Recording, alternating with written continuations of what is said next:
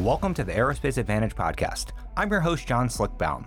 Here on the Aerospace Advantage, we speak with leaders in the DoD, industry, and other subject matter experts to explore the intersection of strategy, operational concepts, technology, and policy when it comes to air and space power. So if you like learning about aerospace power, you are in the right place.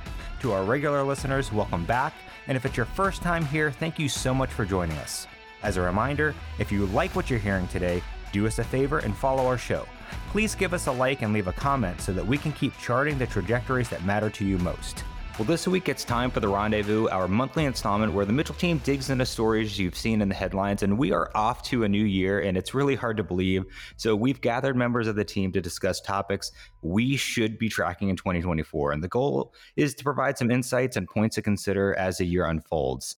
Obviously, we'll see some wild cards, but there's some macro trends that can predict a high degree of certainty. So this is an ambitious undertaking. So we have a big crew with us today to represent various lanes of the enterprise. So to kick this off, I'd like to introduce Mike Daum. As you know, he covers Airpower, China, and the broader strategy elements in his portfolio at Mitchell. So Mike, welcome. Happy New Year, Slick. Happy New Year, my friend. And we also have our space expert, Charles Galbraith, here as well. Thanks, Slick. Happy New Year to everyone. Great to be back. All right, and we have Todd Sledgehammer with us today. Great to be back and Happy New Year. Happy New Year. And also Anthony Lazar-Lazarski. Also happy to be back and Happy New Year to everybody. Awesome. And for those that might be new to the Rendezvous, Sledge and Laser are our Washington experts who are part of the Rendezvous crew. And we also have Heather Penny, our Airpower and Futures expert. Slick, happy to be back and Happy New Year. Happy New Year. Great to hear your voice. All right. And last but certainly not least, we have Doug Berkey, Mitchell's executive director. Doug, welcome. Hey, great to be back and awesome to start the new year with you. Awesome. Well, let's just dive right into this. And Laser and Sledge, what are the top issues that were still in play on the Hill defense-wise as we ended 2023 that will continue immediately into 2024? I mean, are we still in a continuing resolution? Ukraine funding hasn't been settled. There's a lot more. You might give us an update? Sure. I'll start off. In short, Congress has to finish up all its FY24 bills over into the next 3 to 5 weeks, while simultaneously beginning the FY25 congressional process. And then we can add an emergency supplemental appropriations bill in an election year to make 2024 really exciting to move forward on. If we start with the emergency supplemental, that's I don't want to say the simplest, but in the end, I expect it's going to include funding for Israel, Ukraine, Indo-Pacific, specifically Taiwan, and border security, along with some congressional direction or oversight of that funding. And right now, members of Congress have been trying to come into an agreement since November of last year on this supplemental. Issues that remain open are Ukraine funding, but I expect that will be included. There'll be some sort of restriction or oversight required, and then border security funding. And in there's going to be some policy changes, some reforms to U.S. policy regarding migrants at the border or asylum or long-term detention rules. And that, again, is the hang up, and that's what's still trying to be worked out. While there's overall support in Congress and the American people, Congress has not been able to reach a bipartisan, bicameral agreement in order to pass that bill. And even though they tried to work it over the recess, no agreement has been reached. So they're going to try to get it done when they come back. I mean, they're working it this week on staff and members are still working it, but I'm not really sure when that will ultimately come together, even though the Senate wants to try to get it done by the end of January. The problem is they're running into our next big issue, which is trying to finish up the 12 FY24 appropriations bills that are already 4 months late. And Slick, as you mentioned, the government's on a continuing resolution, and it's a laddered resolution, which it just means that 4 bills need to get done by the 19th, and then the remaining 8 need to get done by February.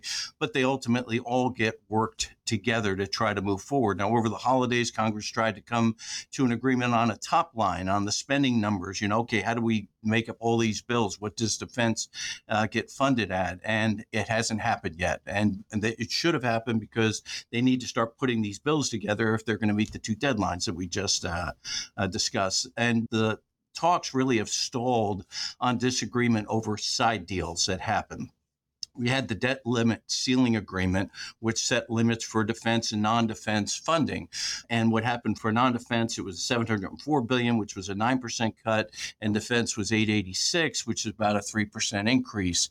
However, there was a side deal that could add up to $69 billion to non-defense, domestic spending. And Speaker Johnson was not a participant in the side deal and doesn't feel he's bound by it. And the House Freedom Caucus is demanding that no additional funding above the debt limit deal be included. So if they can't come to an agreement by the 19th for the first four bills or the second, then we could see either a partial or a full government shutdown.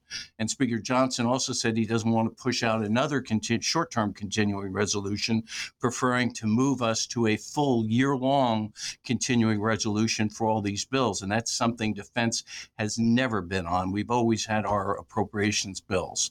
And then we've talked about in the past that if the bills aren't passed, there's this 1% cut or sequestration that would come into effect if the bills are enacted, and it really comes into effect after 30 April. But the good news on that is OMB has told the federal agencies don't take any action on that 1% starting 1 January because they're optimistic, and so am I, that Congress is trying to get this thing done.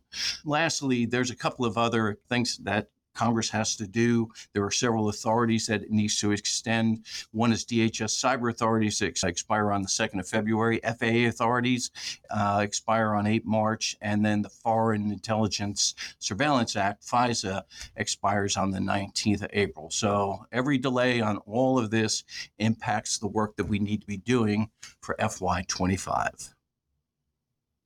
Yeah, and if I could, I'd just like to add a couple of caveats there. First, the National Defense Authorization Act was signed into law on the 22nd of December. So DOD has a lot of the policy provisions in force now that they need for the upcoming fiscal year. So that's off the table. One thing I'll take exception to there that Laser said, I don't think that Speaker Johnson wants a full year CR. Before he became the Speaker, he was a member on the House Armed Services Committee. He understands the impact that the full year CR and the 1% sequestration would have. So I think he's motivated to get some type, probably end up being a couple of minibus deals, but to get a full year appropriation for at least the Department of Defense. But the real wild card is, and Laser mentioned this, is border security. The Republicans in the House will hold strong, and I think in the Senate as well, unless there is some type of an agreement that secures the southern border. In fact, on the 3rd of January, Speaker Johnson is supposed to take a very large delegation of about 70 members down to the southern border. So you'll start seeing a lot of the media fallout from that. And I think that'll generate interest in coming to some type of an agreement.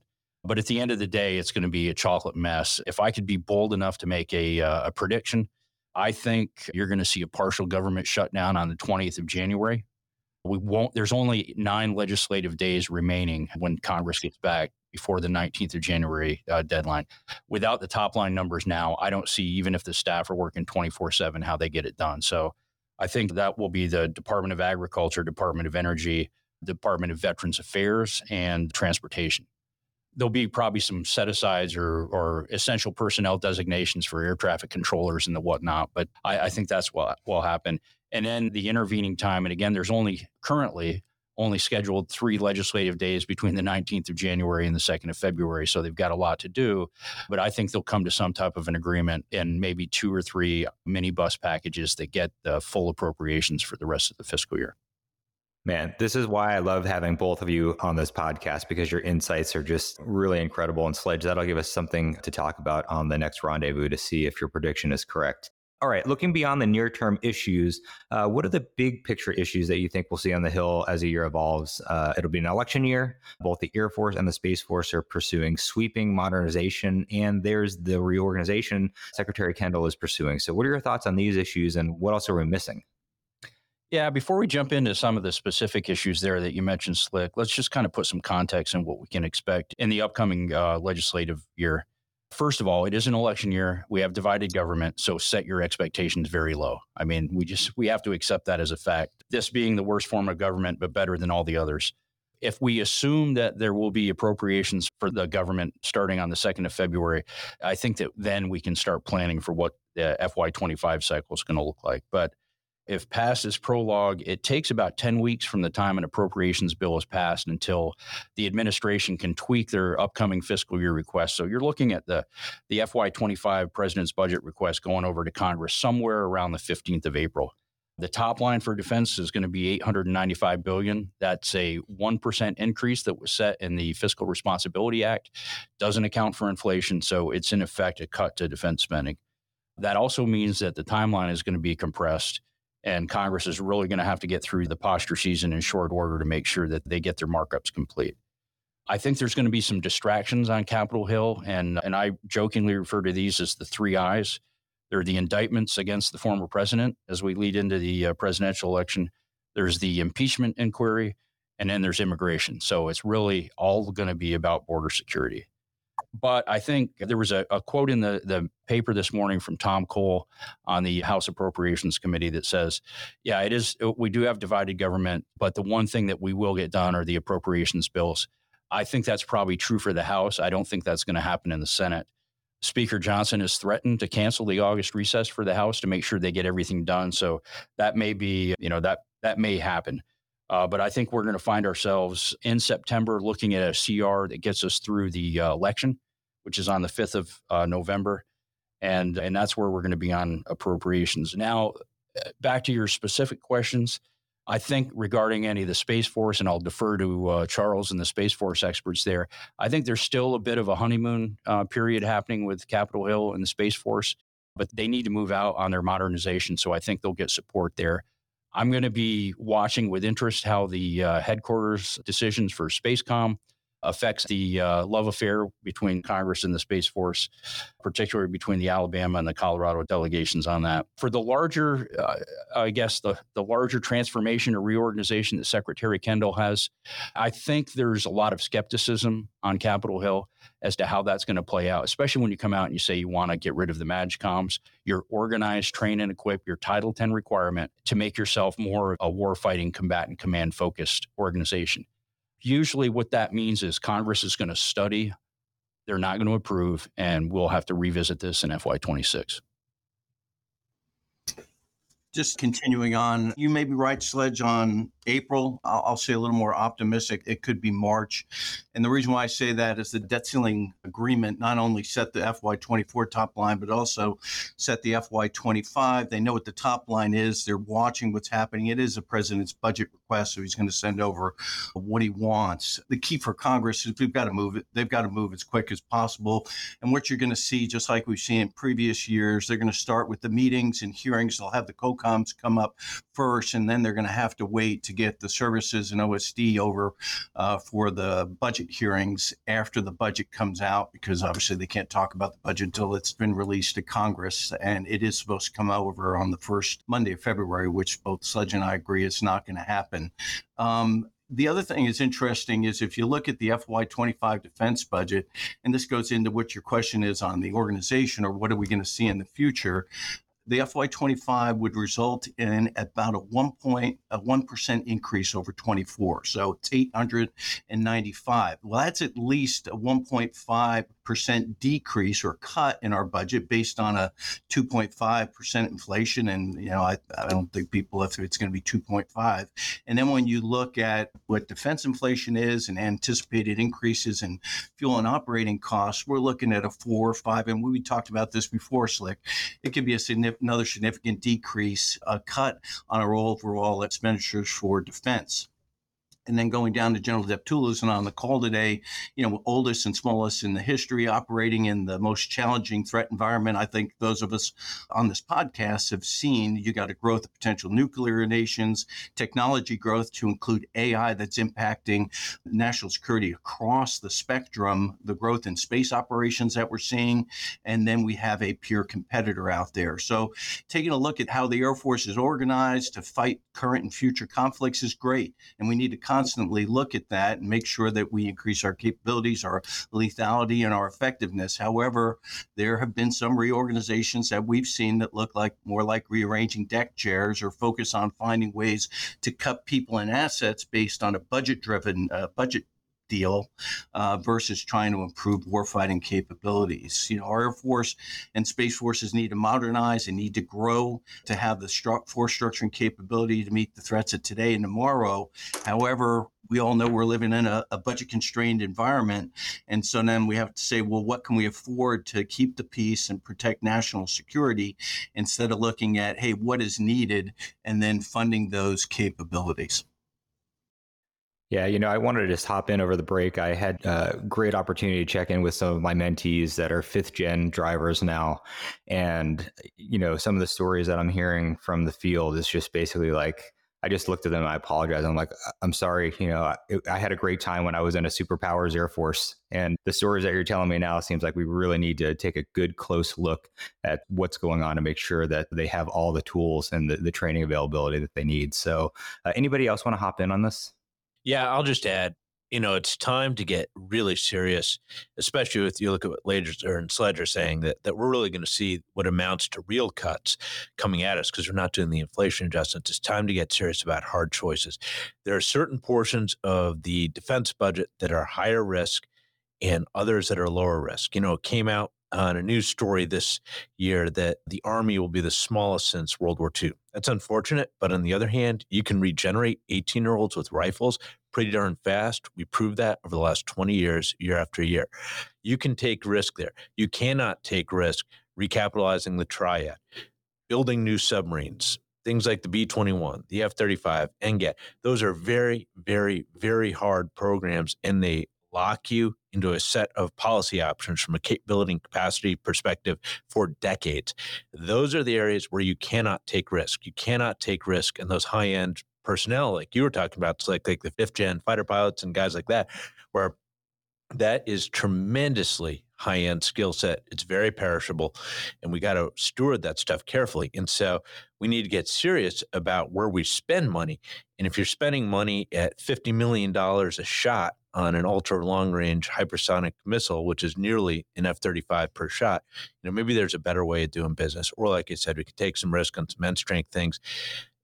I wish we could have more for everybody, but we can't. So we need to look, where do you get the biggest bang for the buck, and how do you minimize risk over the long term where it really counts? Then I'd also just say this Ukraine thing, I would emphasize we have got to really keep our eye on the ball with that.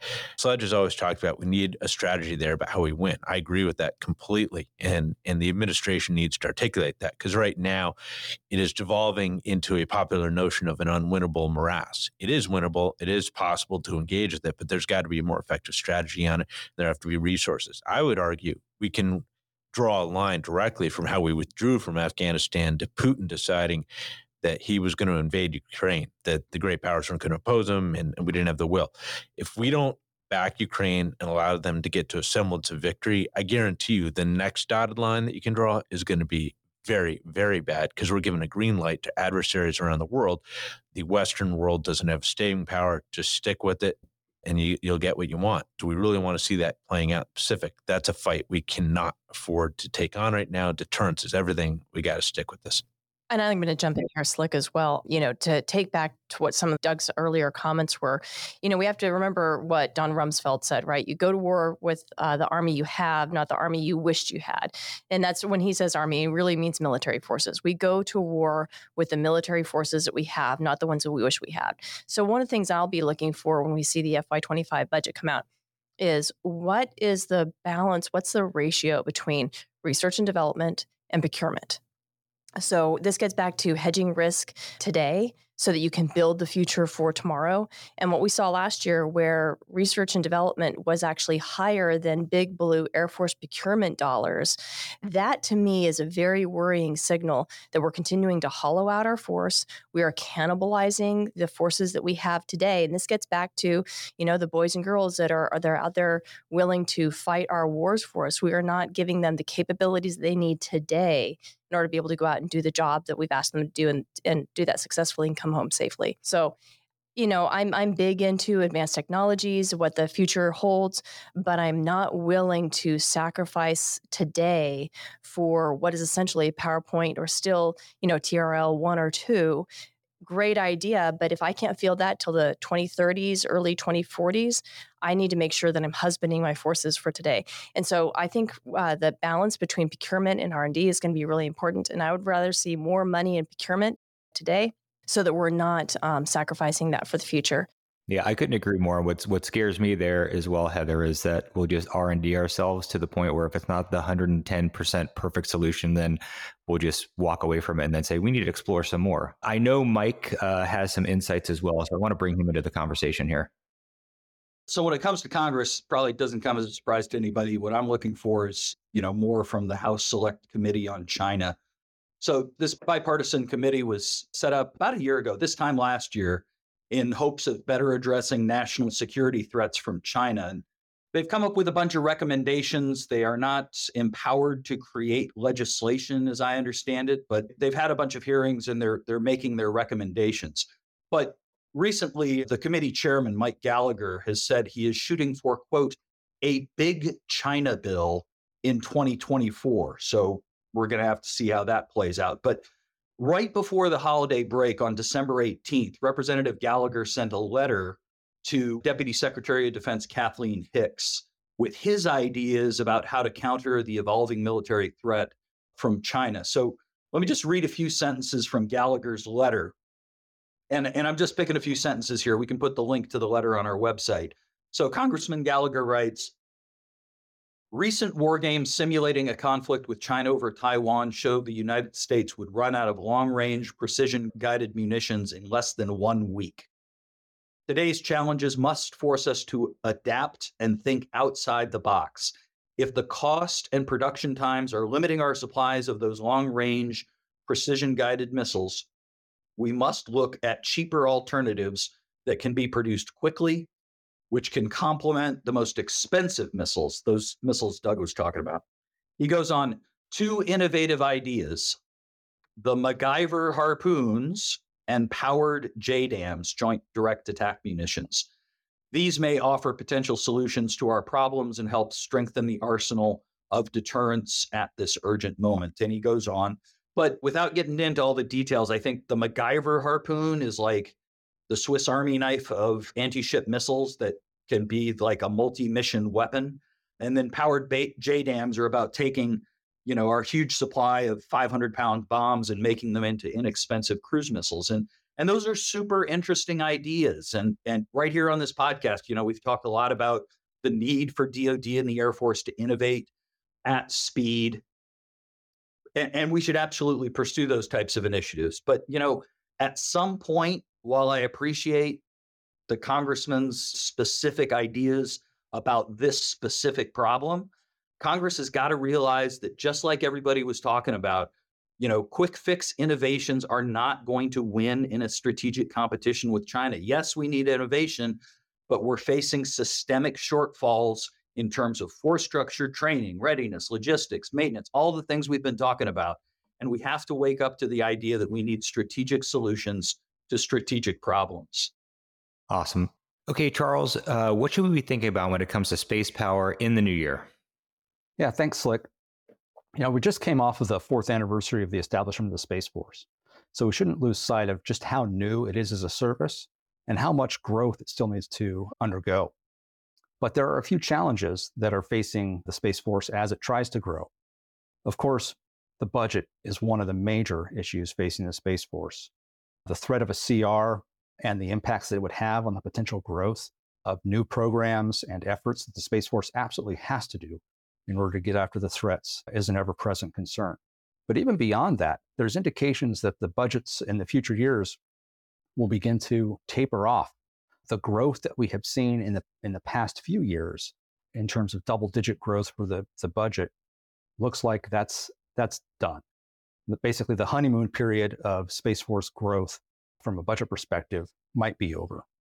But what we need to make sure everybody understands is there's still a lot of growth that has to occur to get after the missions that are required for the Space Force in order to secure the capabilities and aspects and services that we all depend on. But what this is going to require is that the Space Force do a really good job of articulating exactly what it needs, not just what fits into the overall budget that's coming forward, but what does it need to do its mission? and has to be very clear and direct about this in terms of budgets as well as manpower. Now, last year, the Secretary of the Air Force put out the consolidated strategy for the Space Force and indicated that about 13,500 personnel was the right size. I think if anybody takes a good hard look at the manning numbers for the missions that the Space Force does today and the Space Force missions that it's going to need to do in the future, would suggest that there's going to need to be increased manning. So looking at how the Space Force utilizes the manpower resources that it has, what additional resources it might need for the future, is going to be another issue that's going to evolve over time. Now, one of the ways the Space Force is trying to get after this is through integrated mission deltas. We saw the first two of these come out at the end of last year, and I expect to see that continue to other mission areas beyond position, navigation, and timing and electronic warfare that we saw earlier. So that concept is going to expand across more of the Space Force and may look at achieving some manpower efficiencies, but really the ultimate goal here is about delivering effective capabilities. So in addition to looking at the organizational construct and how that might impact manpower, I expect that the Space Force is really going to be in this phase of growth and sort of internal turmoil, if you will. When you look at the traditional stages of a founding organization, there's the forming, storming, norming, performing. I think we're really going to get into some storming in 2024. And this isn't going to be, particularly contentious or, hostile, but it's going to be, let's take a good hard look at some of the concepts and strategies and pre-existing assumptions that we've made, and let's reevaluate those and make the necessary adjustments. One of the key areas I think that this will happen in is the theory of competitive endurance that's rolled out last year. When General Saltzman rolled it out, he said, this is just a theory and I want to have debate about it. I expect there to be a lot more debate and deep diving into some of the concepts of the theory of competitive endurance in 2024. And that may in fact have additional repercussions to mission areas, organizational structure, as well as the requirements for resources and personnel. So as it goes through this sort of storming phase to figure out exactly what it needs to be to get after the mission set, I think there's going to be a little bit of turmoil there, but that'll all settle out and we'll be moving forward. But everybody should, take to heart that the existing capabilities and services that we all rely on will still be there day in and day out because the Space Force is there to conduct its mission, even though it's going through these growing phases. So, Mike, what are issues that we should be tracking, when it comes to China? Are there major events on their calendar that'll drive security developments? And, what about neighbors like Taiwan? They're holding an election in January, I think. Yeah, Saturday, January 13th. Those are the Taiwan national elections for its legislature and for the president. So at last check, this is not a podcast about Taiwan politics, but, William Lai was leading in the polls. Lai represents the Democratic Progressive Party, or DPP, and that's the party that's in control of Taiwan at the moment. And at the new year, I think he had about a 5-point lead over his KMT rival. So the security implications here center around the fact that the DPP is more pro-US and independence-minded, and the KMT would rather see more dialogue and compromise with Beijing to reduce tensions across the Taiwan Strait. So clearly, Beijing wants the KMT to win, but the DPP is probably going to take it. So I don't know that we'll see much in terms of increased military activity in the run-up to the elections, but we might see a demonstration of Chinese military power after the elections, but before Chinese New Year, which comes in the middle of February. Beijing wants to send a signal to the new Taiwan administration, especially if that Taiwan administration is DPP, that any ideas they might have about independence or closer military relations with the U.S. will not be tolerated. In other news, China has a new defense minister, Admiral Dong Jun. He's the first Navy officer to occupy the post of defense minister. And you'll recall in one of our recent episodes, I explained that the previous defense minister, Li Shangfu, had disappeared from public view months ago and was rumored to be under investigation for corruption. Minister Li was officially removed from office in late October. And our listeners should understand the defense minister in China is not like the U.S. Secretary of Defense.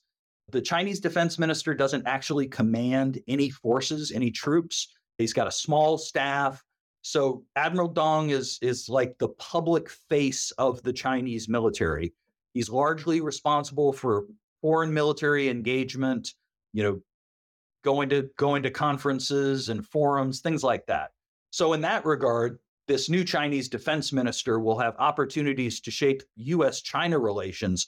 But I'd point out that Admiral Dong has also had a lot of experience dealing with Russia.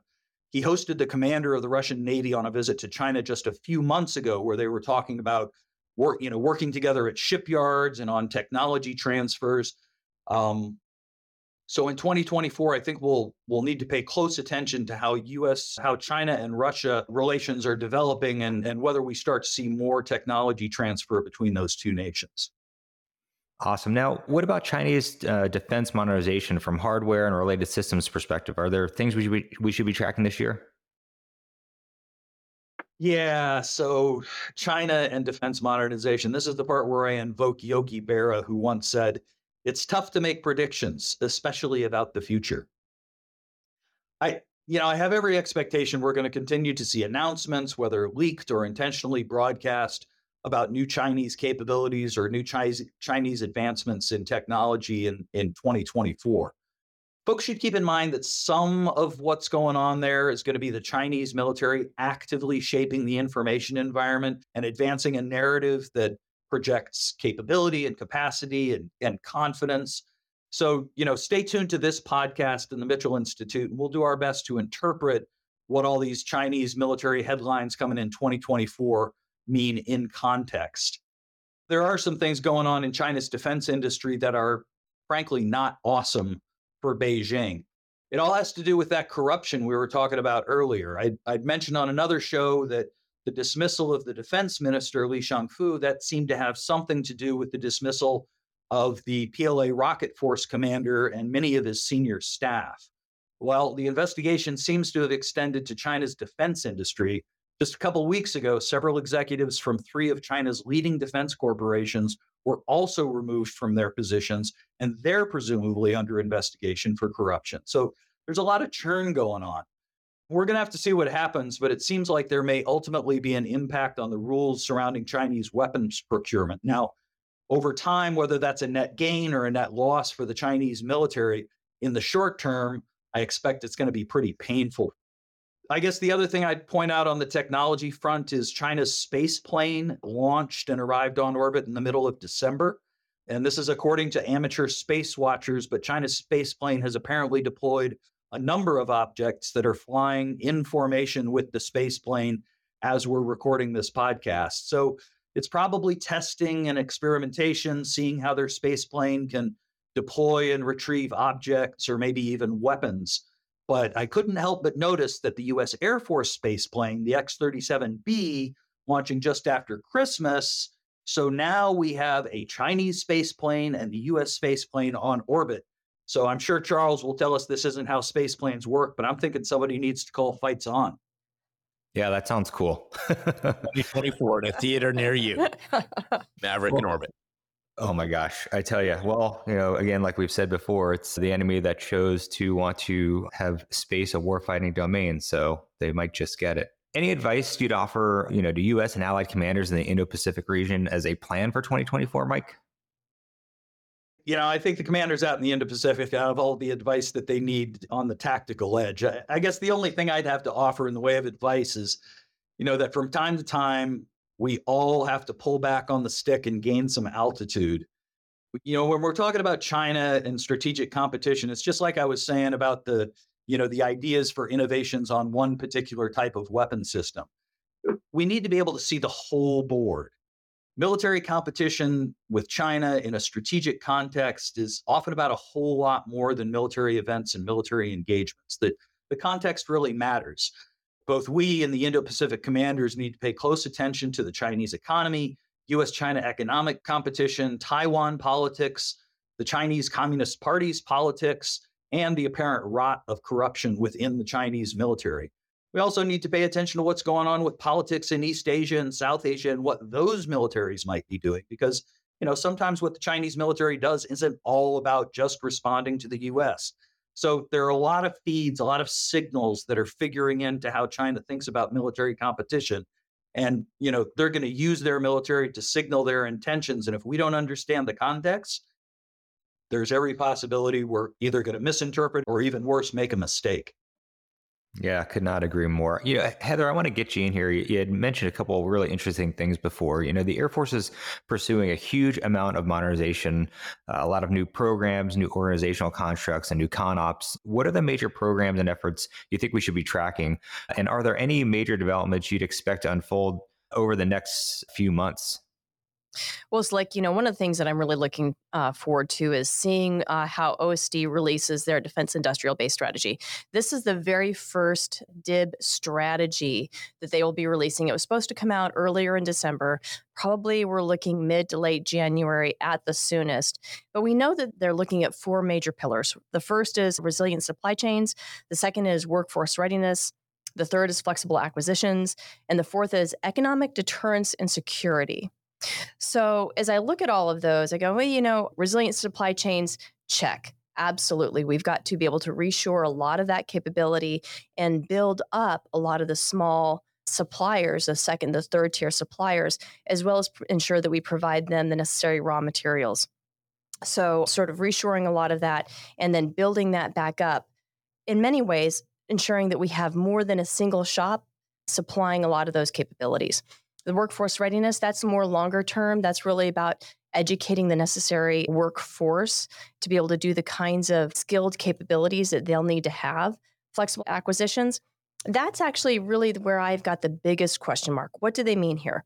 Flexible acquisition, do they mean having a surge capacity, or do they mean the ability to swing from one production capability to another? So from one widget A to widget B.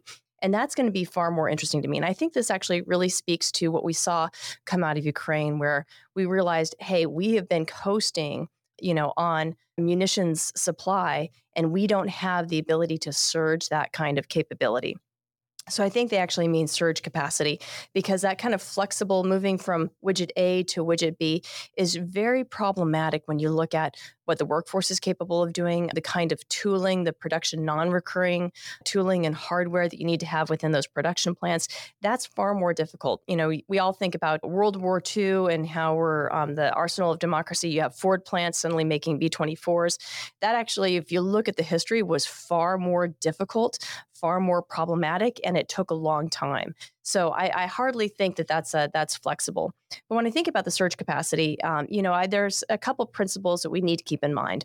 And first is, how large of a force do we need, right? How many of these widgets do you need to have stockpiled? What's your rate of expenditure or loss? So how quickly are you going to expend them?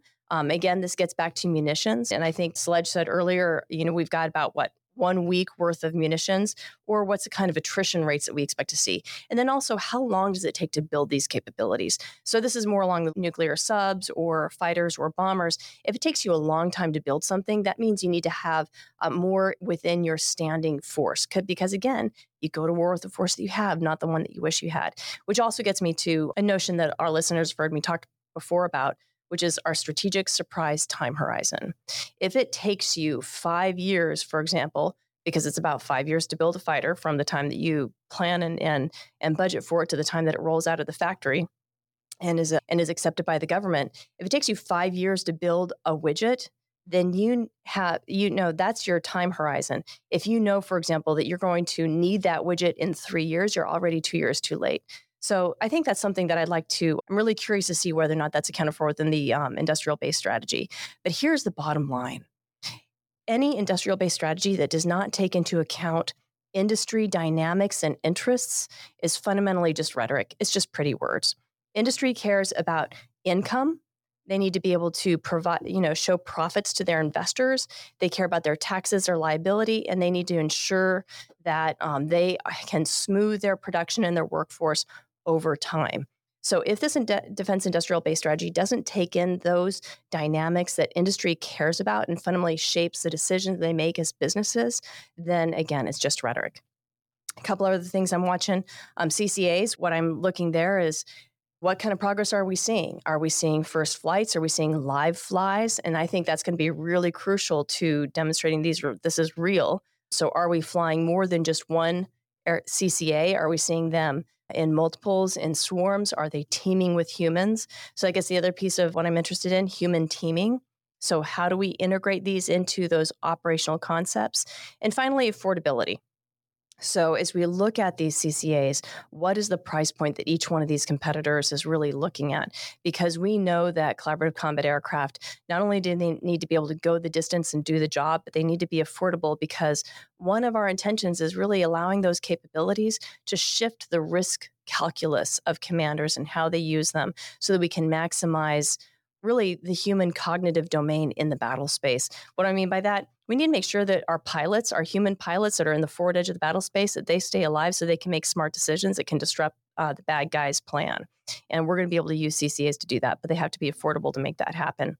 Where are we going to see this? Probably we're going to see these flies out of Nullus, Project Venom, the Viper experimentation next generation operations mode. So this is where you're taking F-16s, you're putting AI into them. I think we'll also see these CCAs fly down there. So that's really another thing that I'm watching hard. NGAD, don't think we're going to hear a whole lot about that, but flies, live flies, prototypes, I think will be interesting. We're going to see a lot of development in artificial intelligence and also the Advanced Battle Management System and CJADC2. I'm very interested to see developments come out in that concept. I don't expect that we'll see a lot on the hardware side or the data link side, but I think we'll see more on the decision aid side. And finally, I'm not going to go over this hard because you've already talked about it, but the reorg I'm really watching as well. And I think one of the biggest things that we're looking for there is how the reorg and the restructure of the MAGCOMs is going to change how we do requirements and acquisitions, right? So right now we've got a lot of requirements being generated by the MAGCOMs, but there's a tension between what we need today and what Secretary Kendall wants for the future. If he consolidates requirements completely there at headquarters and is basically able to marginalize what we think of as today's current MAGCOMs, right? ACC, AMC, and so forth. I think we'll see an even greater shift more towards R&D, and we'll see a decrease in procurement. And I think that there's a tension there, a healthy tension that exists today, which is really important. So I'll be curious, and I'm really watching that reorg as we move forward.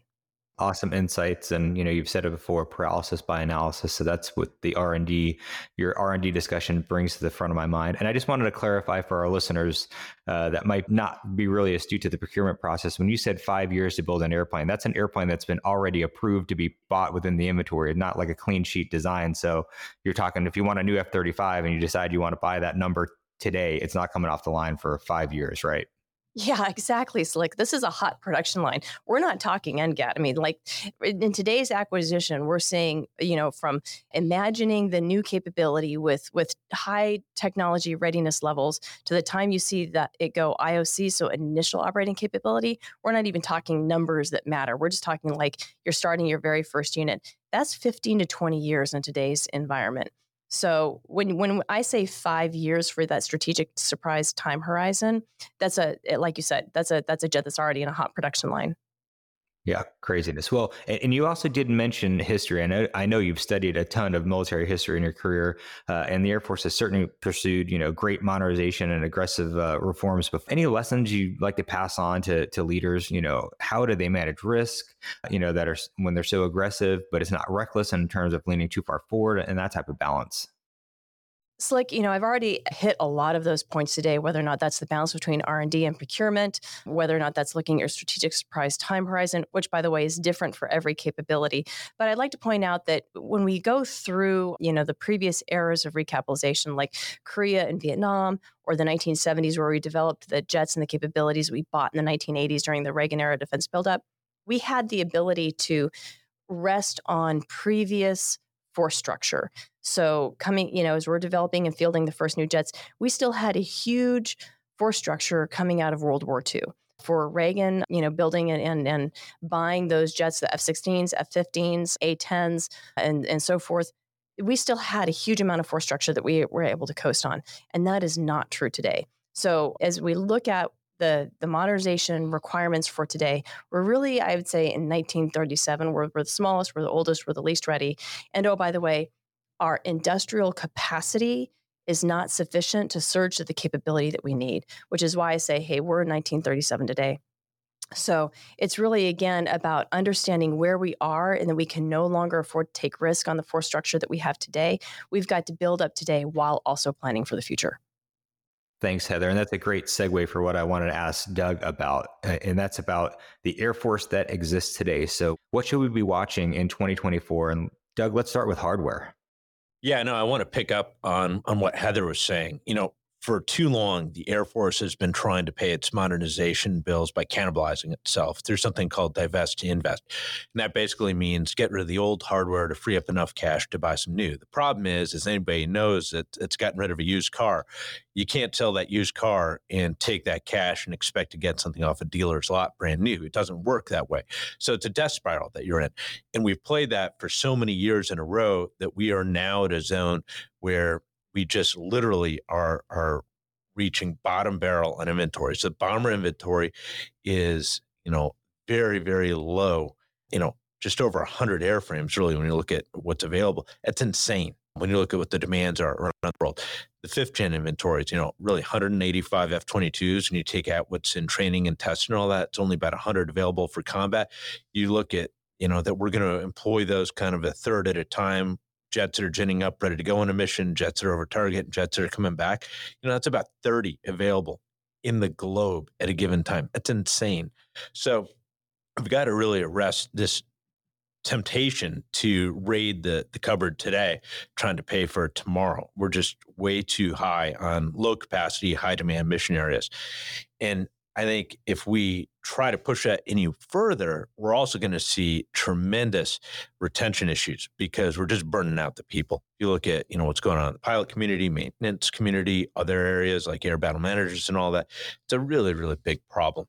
And so to get yourself out of it, though, you have to ensure that the aircraft that are currently building, in lines today and all, that those programs are healthy. And that's why 2024 has got to be a make or break year for F-35 TR-3 block 4 modernization. I mean, we need those jets yesterday in high numbers. And so it's got to get straightened out. We got to start turning that line on again because we cannot gap the production in terms of what's being accepted today. And, same holds true for B-21. Those jets have got to deliver fast in big numbers. T-7, that's backfilling T-38s that were largely bought during Vietnam. Students have been trying to rip those jets apart with hard landings and less than finessed flying skills since Vietnam. Think about that. Physics wins at a certain point in time, and those jets have got to be reset.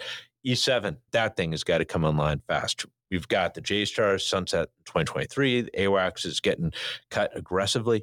You've got to sustain the crews you've got to high demand mission area. It's a really big problem. And then you also got to maintain the inventory that you have and are going to retain. It's types like the MQ-9, later F-16s, B-52. There are a lot more there. But you got to modernize what you're going to keep on board. And then, of course, there's a triad. I mean, GBSD with the Sentinel program at its heart, that's a must-win program. And we need to do whatever it takes to keep that online. It's a bedrock of deterrence. And if you think the program is expensive, try living without it. I mean, deterrence is the best investment, bar none. Ask somebody in Ukraine what they think about that. Well, Doug, what about personnel? It's a huge issue, and it gets too little attention. So right now, at the top of the line, we're carrying a fighter pilot shortfall of about 2,000 folks, and we've been doing that for multiple years. That is a disaster. Think about that. That's during peacetime. What happens when you get to a conflict and you lack the ability to backfill your losses? That's insane. And like Heather was saying, the strategic window of surprise, well, guess what? It takes 5 years to buy an aircraft. It takes about the same to generate a combat qualified pilot that you actually trust in a trying situation. We have got to get our heads around that. And plus, like I said earlier, we're stressing the current community too much. We're going to shove them out the door because we're making their lives miserable.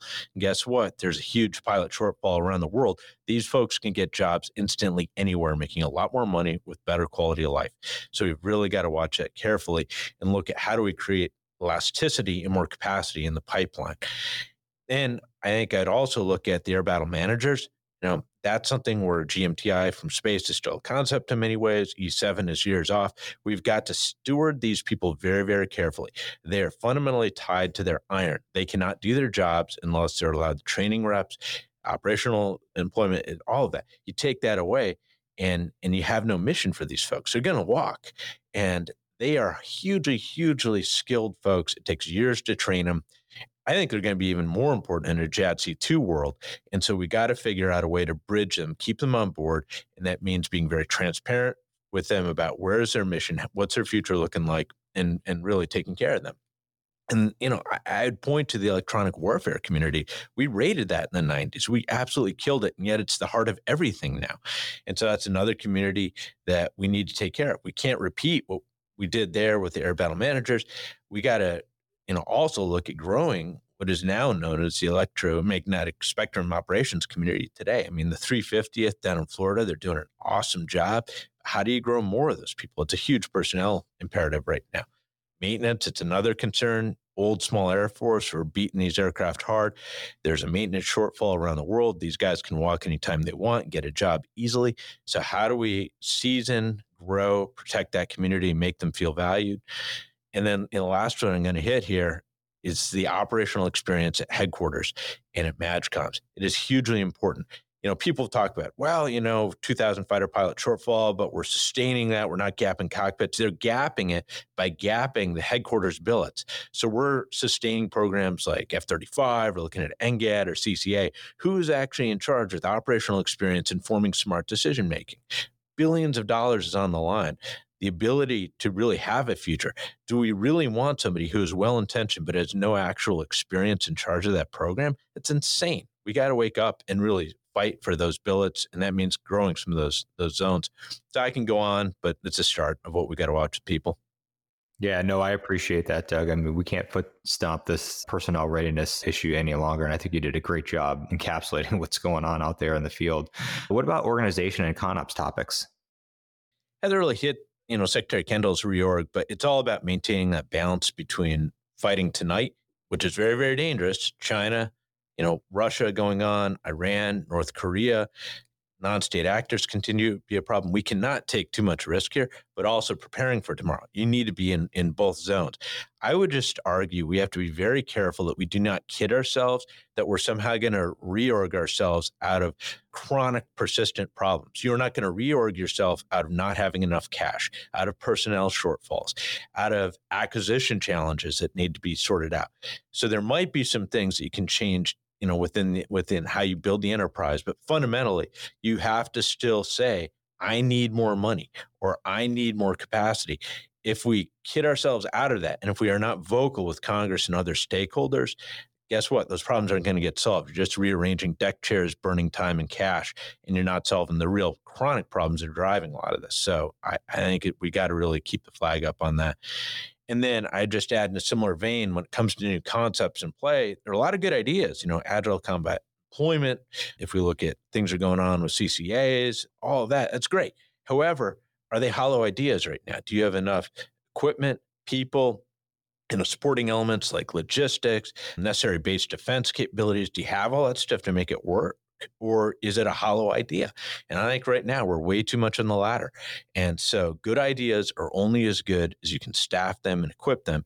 And we got to be way more vocal about that. And at the end of the day, people should be very, very okay with championing for those solutions, because it's all about defending the lieutenant and captain who's going to have to put their life on the line in the future when they're under fire. And we've got to defend them today by articulating what those requirements are and being very vocal about them. And so I think it's a moral imperative. It's that simple. Yeah, thanks so much, Doug. We're getting, as we always do, a little short on time. I want to see if there's any save rounds, and let's get started with Mike. Yes, I'm going to circle back to that letter that Representative Gallagher sent to the Deputy Secretary of Defense I was talking about earlier. So here's how that letter opens. In December 1940, while we were still at peace, President Franklin D. Roosevelt famously called on the United States to be the great arsenal of democracy. He said it was the purpose of the nation to build with all possible speed every machine, every arsenal, every factory that we need to manufacture our defense material. President Roosevelt's call did more than provide a lifeline to our allies who were already in battle. It helped arm our own military in advance of and through years of heavy conflict and ultimately win the war. So I think we've got an ally in Representative Gallagher, if nobody else, and he does sit on the House Armed Services Committee. But this is exactly what Heather was saying, right? It's 1937 all over again. History doesn't repeat itself, but it sure as heck does rhyme. Oh, man, I'm going to write that one down, Mike. All right. Anybody else have anything to hop in? Yeah, if I could, Slick, I just wanted to foot stomp a point that Heather made a couple of times about the tension between research and development and procurement. At some point, you've got to buy stuff, and we're at that point. Yeah, and just to pile in on that, Sledge, everyone knows that we've got a problem getting R&D into production, right? It's the well-known valley of death. So you have to begin to ask yourself, how much of the money are we putting into R&D that is actually throwing, I mean, we might as well just be burning that cash because we're never going to see that go into production, which then again gets back to the defense industrial base strategy is you've got to buy. If you want a defense industrial base, you have to buy. Yeah, I could not agree more. Well, everyone, I just want to say thank you so much for your time today. 2024 is going to be an interesting year as we've laid out. So Charles, Mike, Heather, Doug, Sledge, and Laser, it's been awesome catching up. Looking forward to working with you all this year. And here we go. We're off to the races. Yeah, thanks, Slick. Happy New Year, everyone. Great to be here. Hey, it was a great joining everybody again. Looking forward to future podcasts. Thanks, Slick. Great conversations, Lex. Thanks so much. As always, man, a pleasure. With that, I'd like to extend a big thank you to our guests for joining in today's discussion. I'd also like to extend a big thank you to our listeners for your continued support and for tuning in to today's show. If you like what you've heard today, don't forget to hit that like button and follow or subscribe to the Aerospace Advantage. You can also leave a comment to let us know what you think about our show or areas you think we should explore further. As always, you can join in on the conversation by following the Mitchell Institute on Twitter, Instagram, Facebook, or LinkedIn, and you can always find us at mitchellaerospacepower.org. Thanks again for joining us, and we'll see you next time. Stay safe and check 6.